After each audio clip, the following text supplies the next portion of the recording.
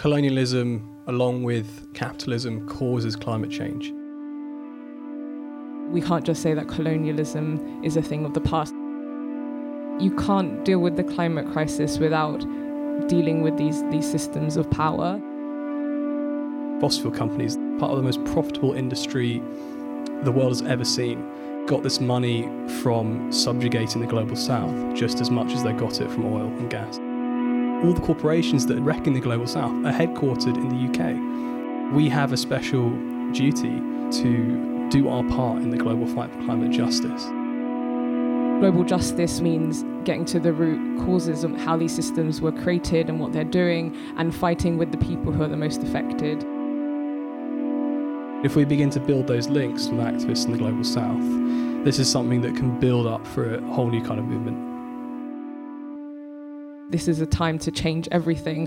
We can get to the root of tackling it. We can deal with all these things together.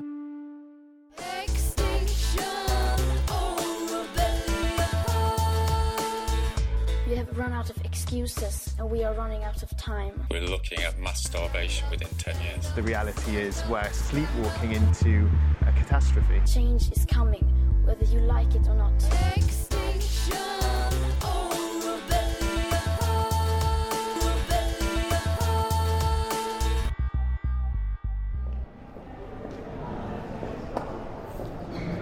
You're listening to the Extinction Rebellion podcast. I'm Marijn van der Geer.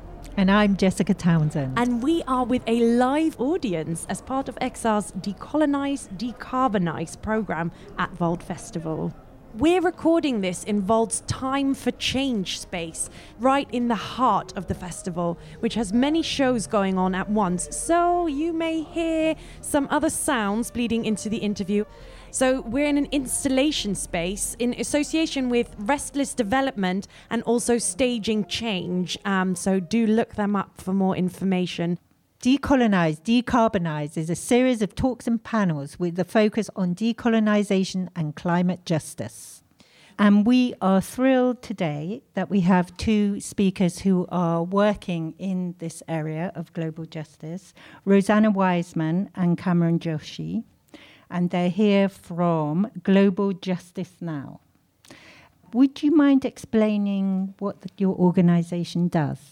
So Global Justice Now works on different social and economic justice issues, tackling the root causes of poverty.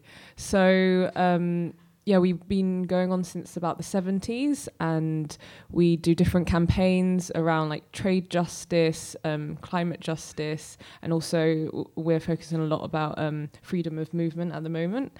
And I personally work with the Youth Network, so we go into different universities, we work with young people across the country, and we set up autonomous groups, getting young people to talk about these issues and to campaign on them.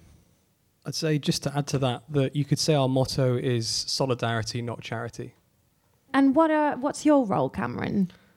I work with Rosanna on the youth activism team, so we do quite similar jobs trying to get young people involved in activism around all these issues. So we're here today at Vault Festival. This is the Extinction Rebellion part of the festival, so to speak, and it's Decolonise, Decarbonise.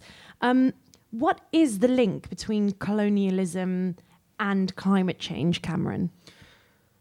Well, I'd say that colonialism, along with capitalism, causes climate change. So if you look at past examples, you can see that, for example, in the Belgian Congo in the 19th century, Belgian Congo was the modern-day Republic of the Congo, and it was controlled by the King of Belgium at the time, Leopold II, as his private kingdom. And the Belgians used it to ruthlessly extract raw materials like rubber and timber. And to do this, they would cut the hands off of any Congolese people who wouldn't meet their quotas. And this extreme brutality resulted in the deaths of half of the entire population of the Congo. And it also was the same mentality and system which led to a huge widespread deforestation of the Congo, which has impacts that last till today. I think in that example, you can see that the systems that steal wealth from the global south the Global South being another name for developing countries. The systems that steal that wealth cause climate change. And if I give you a fact that shows this, over $2 trillion in wealth is transferred from the Global South to the Global North every single year, and that's in net terms. So that is $2 trillion more than any aid or any investment that goes the other way. And it's extraordinary. And most of that money comes from the extractive industry, and these are the same industries that cause half of all global emissions and 80% of all biodiversity loss. Do you mind if I ask a subsidiary question to that?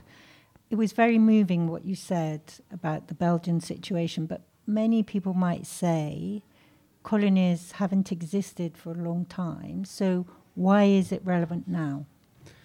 I'd say the system of colonization or imperialism does definitely still exist. So if you think about what the aim of having colonies was, it was to subjugate entire societies so that their materials could be taken from them very cheaply. This still goes on. So I think one of the most potent examples that I heard was in the 90s in Ogoniland, which is a region in Nigeria, in the Niger Delta, which used to be an extremely biodiverse place on the planet. Shell, the oil company, discovered oil there when it was still a British colony. And even though Nigeria became independent, Shell's thirst for oil didn't stop. They still clamped down on indigenous resistance in the Ogoni people. And in a famous case in the 90s, the Nigerian government, the Nigerian judiciary, sentenced Ken Saro-Wiwa, who was a charismatic local activist, to death, along with 8 other people, for protesting Shell's extraction projects. And this is something that happens all the time. Every year, hundreds of land defenders, so in people who are environmental activists defending their land, their homes, they are killed. They're killed by criminal gangs at the pay of people who benefit from these projects. They're killed by corporate thugs and private security, and this just goes on. This is what I'd call modern colonialism.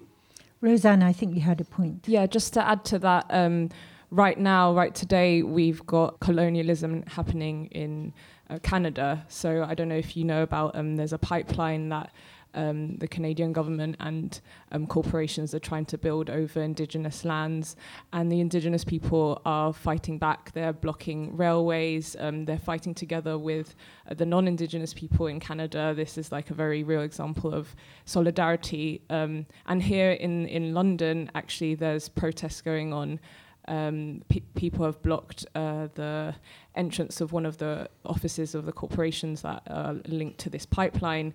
And so, we can't just say that colonialism is a thing of the past. I think now we see neo-colonialism, which links together corporations and governments, and together they are still trying to destroy indigenous lands and still trying to extract fossil fuels. A little known fact about the colonial era is that, of course, European nations literally and physically took over different countries in the global south.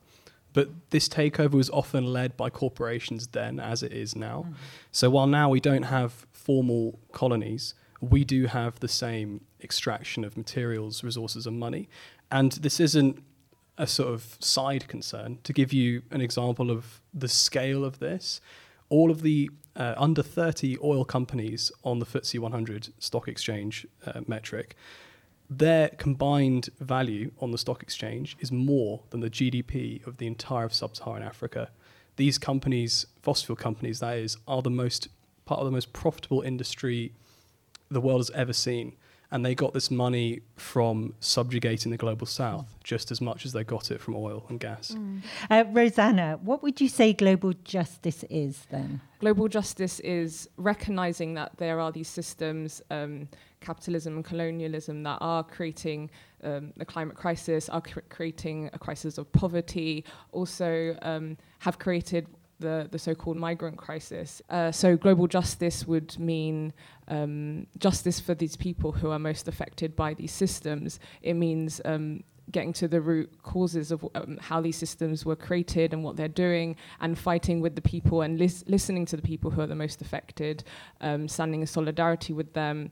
So yeah, we'll say social justice, economic justice, and trade justice would be included in this whole global justice, and climate justice, of course. And what would you say to people, just as a little follow-on question, who say, hang on, we're trying to deal with a climate crisis. How can we deal with everything all at once?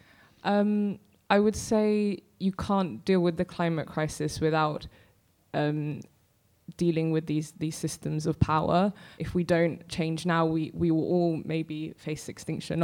Obviously, some people more than others will be more, affected. And so if we have so much wealth here in the north, we need to deal with seriously redistributing it in a fair way, not just through, I would say, neo-colonial systems as well, like the IMF and the World Bank. But we have to fight together. Like, if you are here in the global north, you need to be putting pressure on your governments to really redistribute the wealth. Also, migration is a form of reparations. If people are coming from countries that have been affected by colonialism and they are coming to the global north, that is a very tangible way that they are getting back the wealth that has been stolen. I think it is up to people in the global north to stand in solidarity, which also means standing together, also just getting more knowledgeable about it. We're not really taught about colonialism in school. We have the wonderful internet, which can teach you more, but you also have talks like this. There's also workshops, there's amazing books that you can look into. Maybe we'll be talking about that more. Yeah, definitely. The climate crisis and the way it's going to affect the global south is absolutely catastrophic. And global inequality plays into it heavily. So if you look at the example of Bangladesh and the Netherlands, both countries are sitting under sea level, basically.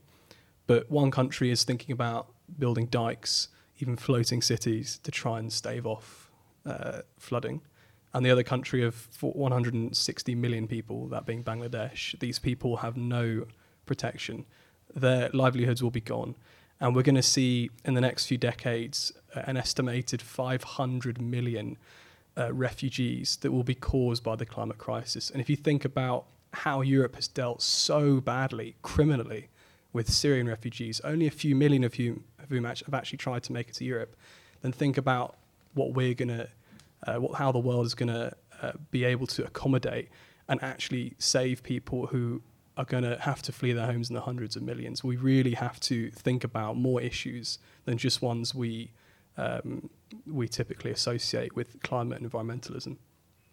I think, like Naomi Klein says it quite well. She's got a book, This Changes Everything, and she says, actually, obviously it's a dark time, but let's see the light in it. This is a time to change everything. As long as we open our eyes to it and we have conversations like this, we can get to the root of tackling it. We can deal with all these things together. But I think if we have a movement that isn't recognizing that, then we aren't going to tackle anything at the end of the day.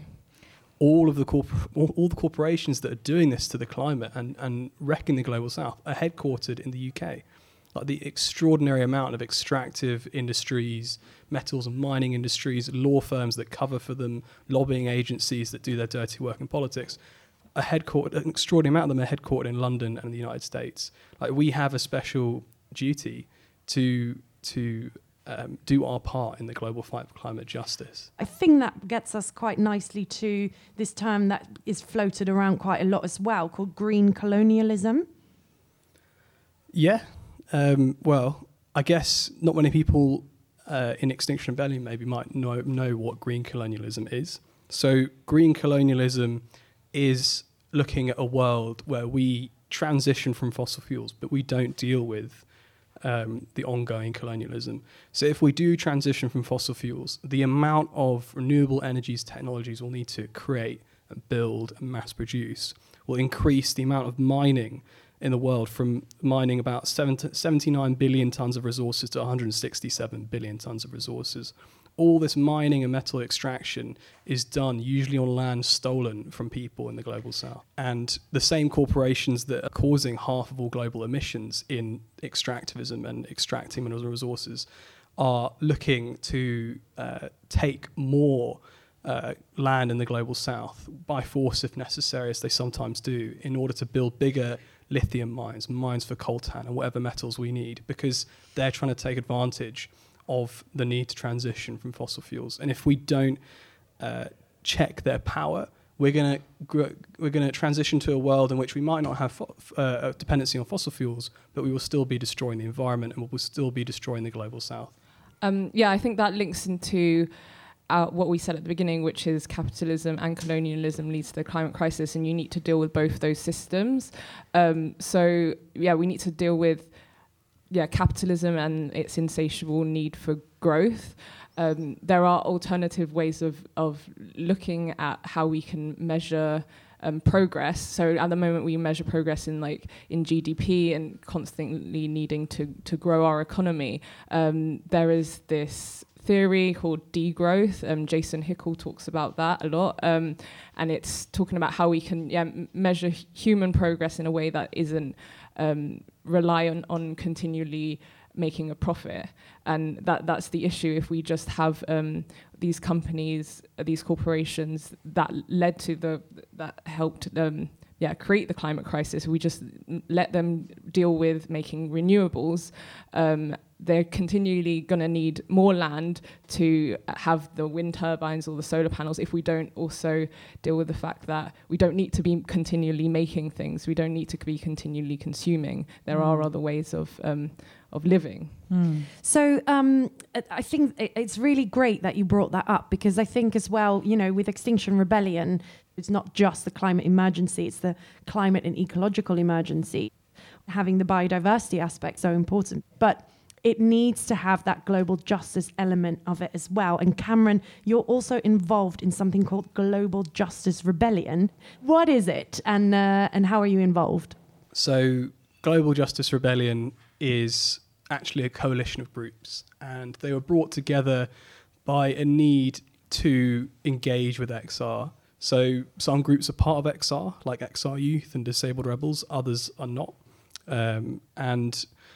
I'm one of the coordinators for Global Justice Rebellion, and we basically we act at the same time as XR's rebellions.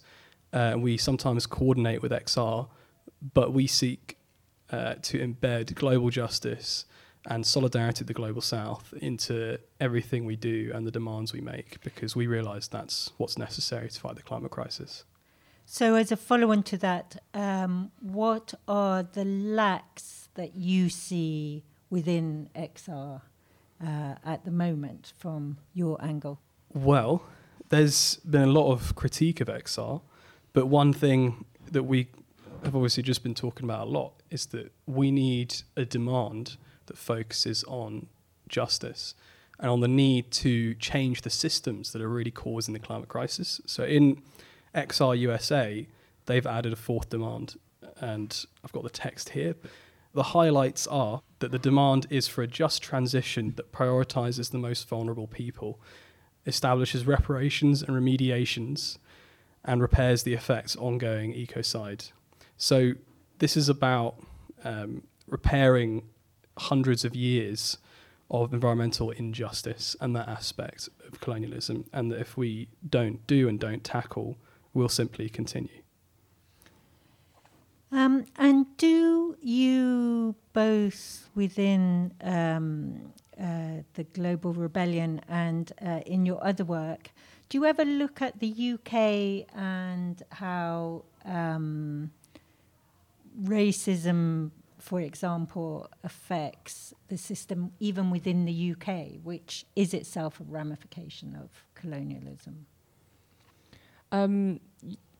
So basically we can see that the climate crisis affects the global south the most, but we also have seen that in the UK, I think in London particularly, black people will be more likely to be affected by air pollution than their white counterparts. Black Lives Matter UK did a brilliant protest a few years ago at London City Airport, where they shut down the airport for a while to highlight this, to say that racism also continues in the UK, and also because Black Lives Matter mostly focused on police violence, and they wanted to highlight this correlation that it is the system that is generally being racist, and they wanted to say that the climate crisis is a racist crisis, and we can see that with the global South being most affected by the climate crisis, and by people from the global South in the global North being most affected by the climate crisis. And I suppose that the XR policy that we first had as a way of rebelling by getting arrested also is in a kind of sensitive point for that. I think it, talking to a lot of my friends and seeing it myself firsthand, it is very alienating for people of colour, having this whole love of the police tactic in XR, because the police are institutionally racist. You are far more likely to get stopped and searched if you are black in the UK, and also there have been lots of deaths in police custody, which are mostly black and brown people being killed by the police. And so when you see, if you have experienced police violence, or you know that you could be experiencing police violence because of the colour of your skin, and you go to a protest where people are saying, we love you, we love the police, it just makes you feel unwelcome, really. It makes you feel like these people don't understand where I'm coming from, and they're on the side of the oppressor. So that is a really big critique that we have, me and my friends, me and Cameron have, also our youth network, Our Future Now, which are part of Global Justice Rebellion. That's why we feel like we can't fully be part of XR until it really addresses these issues that are so alienating for people of colour. So would you suggest that we change strategies, or do we, what could be kind of a solution for XR? So I think when we've thought about this in Global Justice Rebellion, we've thought that there has to be a diversity of tactics. Relying on any one tactic, if that one tactic's exclusionary, is not good, but also isn't good strategically. So we need to have multiple different tactics that aim to put the pressure on the government. So like what? So one thing that particularly inspires me is, why can't we have a mass mobilisation here in London that is linked with mobilisations in the Global South, one which targets the headquarters of international finance and corporations, and one which targets their actual operations in the Global South. We can think of many different ways to incorporate non-arrestable and other creative actions that also incorporate global justice and bring in far more people than we would be able to do currently. For some people, it's hard to feel like they care a lot about groups in which across the world they don't know a lot about. But if we begin to build those links, like we've been doing in the Youth Network with video calls with activists in the Global South, this is something that can build up for a whole new kind of movement. So what are other groups doing about global justice, both nationally and abroad? So one example I like to think about is the Kurdish region of Rojava in Syria. So this is a region of Syria inhabited by an ethnic minority called the Kurds. And for the last few decades, the government of Syria has systematically underdeveloped the region. It's kicked people off their land and replaced it with mass plantations owned by Syrian Arabs. So it was a form of internal colonization. During the Syrian civil war, the Kurdish people created their own zone of the country, and they were able to sort of self-determine their government for the first time in I think ever in that region. And in Rojava right now, you have special forms of local democracy special forms of feminist organisations and an economy that's mainly controlled by cooperatives. So that means all of us together. But at the same time, they're planting thousands and thousands of trees because the people are in charge there, not corporations and not distant governments. This kind of organisation really gives me hope for the future. I have, going back to the kind of green colonialism idea, though, I've also heard of bad practice in that area where, for example, in order to, increase carbon sinks, then parts of forests have been taken over and the indigenous people have thrown off. So that obviously isn't what we're looking for. Do you have another example, Rosanna? Of good practice, I think. Good practice. Have bad ones. Okay, give us some bad ones. Yeah, there's examples of carbon offsetting. So corporations essentially like buying up lands. I think in Brazil, there's been examples in Uganda as well, buying up forest lands and being like, oh, we've got to protect it. We've got to like buy more trees. So are these people who have they've gone for what we in XR might think of as a greenwash by saying we're going to, as a corporation, go carbon neutral. Mm-hmm. Yes. And so they're taking up indigenous people's lands, and they're saying, oh, we're decreasing our carbon emissions, but really you're just displacing people. You're taking away people's lands. So that is an example of green colonialism. I also wanted to talk about, I guess, what groups are doing and what we can do more of. And yeah, for an example that we're doing with Our Future Now, the Youth Network, is climate justice workshops. And we actually ran a training quite recently, and we had people from XR there who are setting up new groups and saying that, I know that XR does this like obligatory trainings. But yeah, one of the ideas is to have this kind of climate justice training, so it's not just on tactics, but also understanding when you're saying we're fighting for climate justice, what does that mean? And in these workshops, we really dig deep into what a capitalism and colonialism equals the climate crisis. And yeah, by spreading that knowledge, by really decolonizing our minds, we can be building this future that we want to see. Brilliant. Cameron, your positive future, what does it look like? So, I mean, whenever I hear things like this, it is scary and frankly demotivating. What the hell can we do if it's not just climate, but also colonialism, all these things that have existed for hundreds of years? But I always also think that because the climate crisis affects so many people in so many ways, it just means that as environmental activists, we have so many allies that we can call on. We can call on migrants' rights activists, we can call on trade unionists, we can call on the whole lot, and we can create a coalition that has a lot of power. And in terms of like what we'd want to gear ourselves towards, when we solve the climate crisis, we're looking, and we solve it properly, and talking about global justice, we're looking at a future where we all have bountiful free time. We don't have to make things we don't need. We have free public transport and public services, so it's easier for us not to use cars.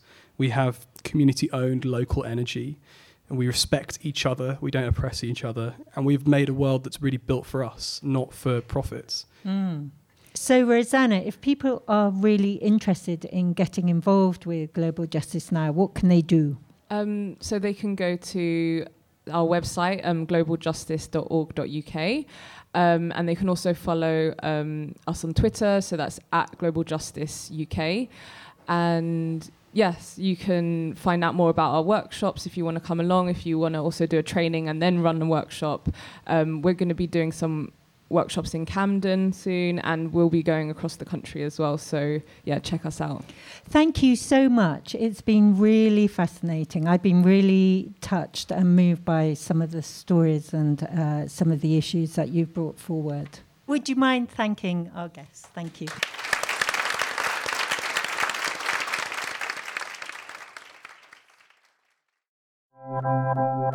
To finish the episode, we want to share with you some sounds from around the world to highlight what it's like to be part of XR Actions globally.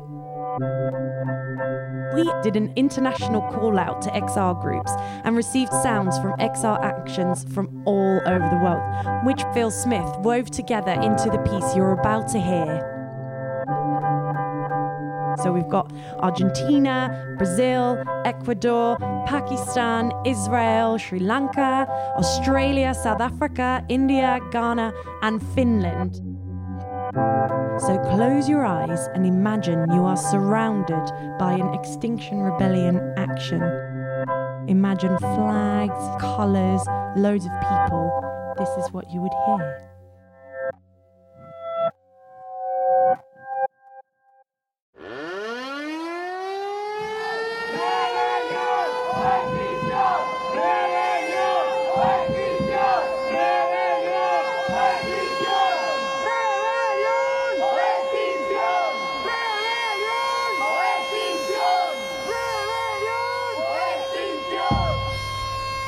I plead with you to claim your future and fight for your right to live, because this fight, it doesn't concern only those of us gathered here today. It concerns every man, every woman, every child, cat, dog, fish and ant that lives on this planet. This is what democracy looks like.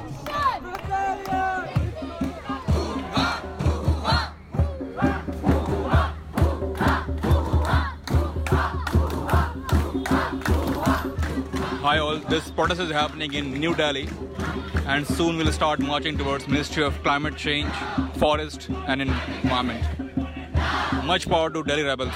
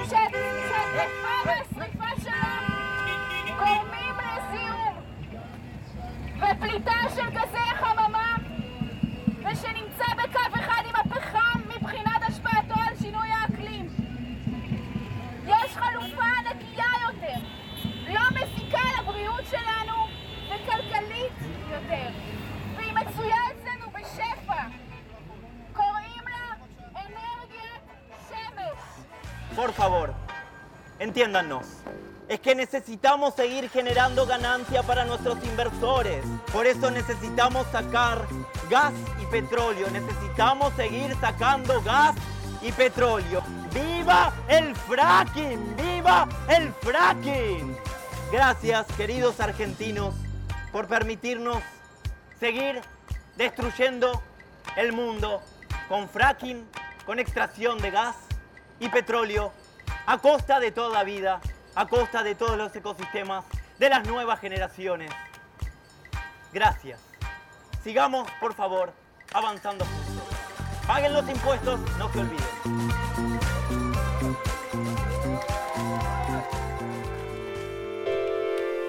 Olha o que eles fizeram com a nossa reserva.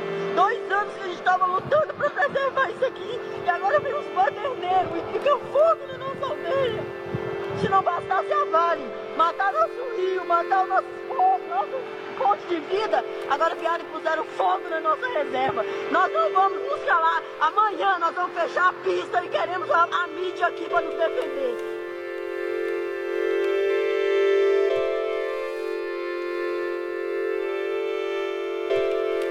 As a 15-year-old, I am terrified of what my future holds. Every day I am surrounded with images of despair, of ruins, war and apocalypse. The effects of the climate emergency haunt my future and my present.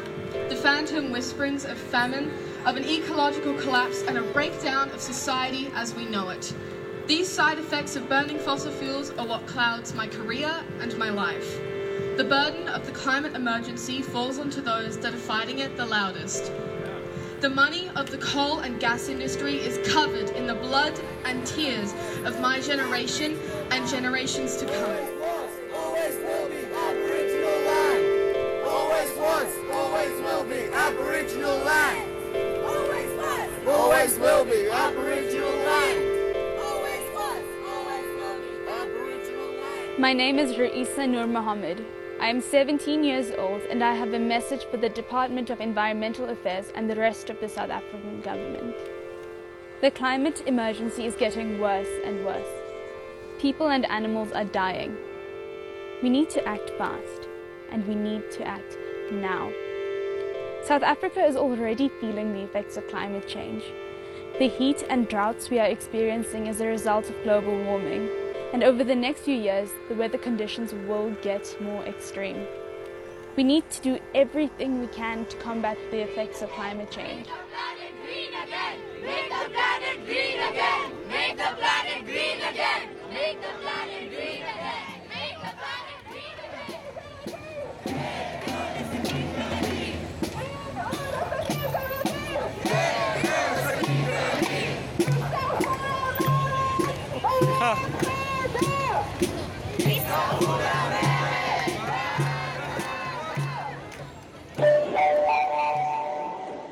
20 y 27 de septiembre, huelga mundial por el clima. ¿Es ahora o nunca?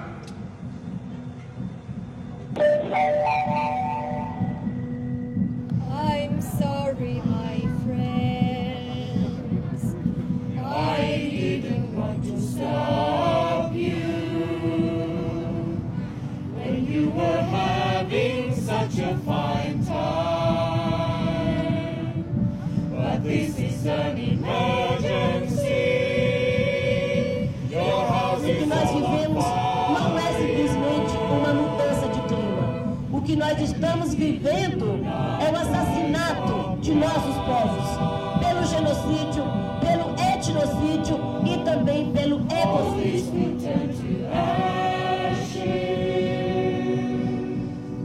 So this is a call for action.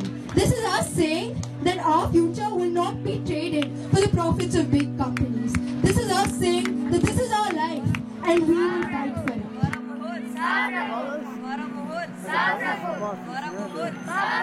The trees, and the river, yeah, and the other flag is the fire.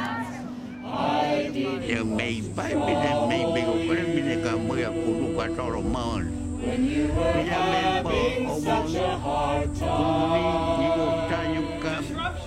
This is an emergency. It's the only way that our governments will listen to us. And we are willing to make sacrifices.